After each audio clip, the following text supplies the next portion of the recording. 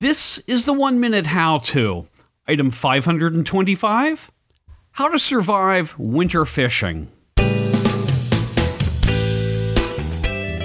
Hello everyone, this is George, your host. On this show we've got Theaux Lagardour, and he's going to explain to us how to survive winter fishing. Theaux, can you first tell us a little something about yourself? Sure, George. I run a small shop called Backwater Angler just north of Baltimore, Maryland. We cater to a lot of fly fishermen from Northern Virginia and D.C. each year. Okay, Theaux, if you're ready, then you've got 60 seconds. Okay. Layering is a concept that describes using fabrics to trap air, allowing one to stay dry on even the coldest days afield.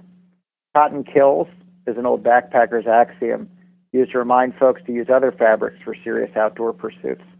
When winter fishing, one should seek out modern synthetics made of polyester or fleece when layering. The first layer or base layer will keep one dry by wicking moisture away from the skin. The second layer or insulating layers will keep one warm by trapping air between the fabric. Third layer or shell should be waterproof and breathable and keeps one from being chilled. Remember, a 15-mile-an-hour wind on a 20-degree day feels like 6 degrees. You'll need a base layer sock and mid-layer sock combination, as well as a fleece hat and 2 pair of fingerless gloves or fold-over mitts. Wear one and keep one in a Ziploc. Finally, limit your wading, pack a thermos of hot tea, and enjoy the solitude of winter fly fishing. Now, as far as waterproof and breathable, what would be good materials for that?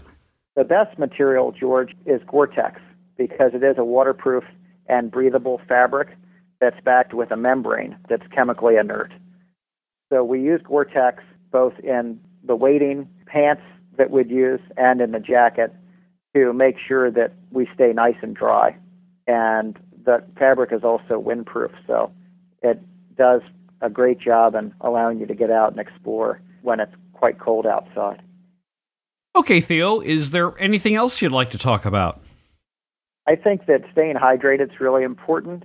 A lot of folks don't feel the need to carry a lot of water with them during the winter because they don't feel that they're going to be sweating much, but staying hydrated really is important, so don't forget the tea when you're out fishing. It'll also allow you to take a nice break streamside and take a look at the scenery. And if we wanted to visit your website, where would that be? My website is backwaterangler.com. We're a full-service fly shop, and we teach a lot of people how to dress properly to enjoy fishing year-round. Theaux, thanks so much. I appreciate it.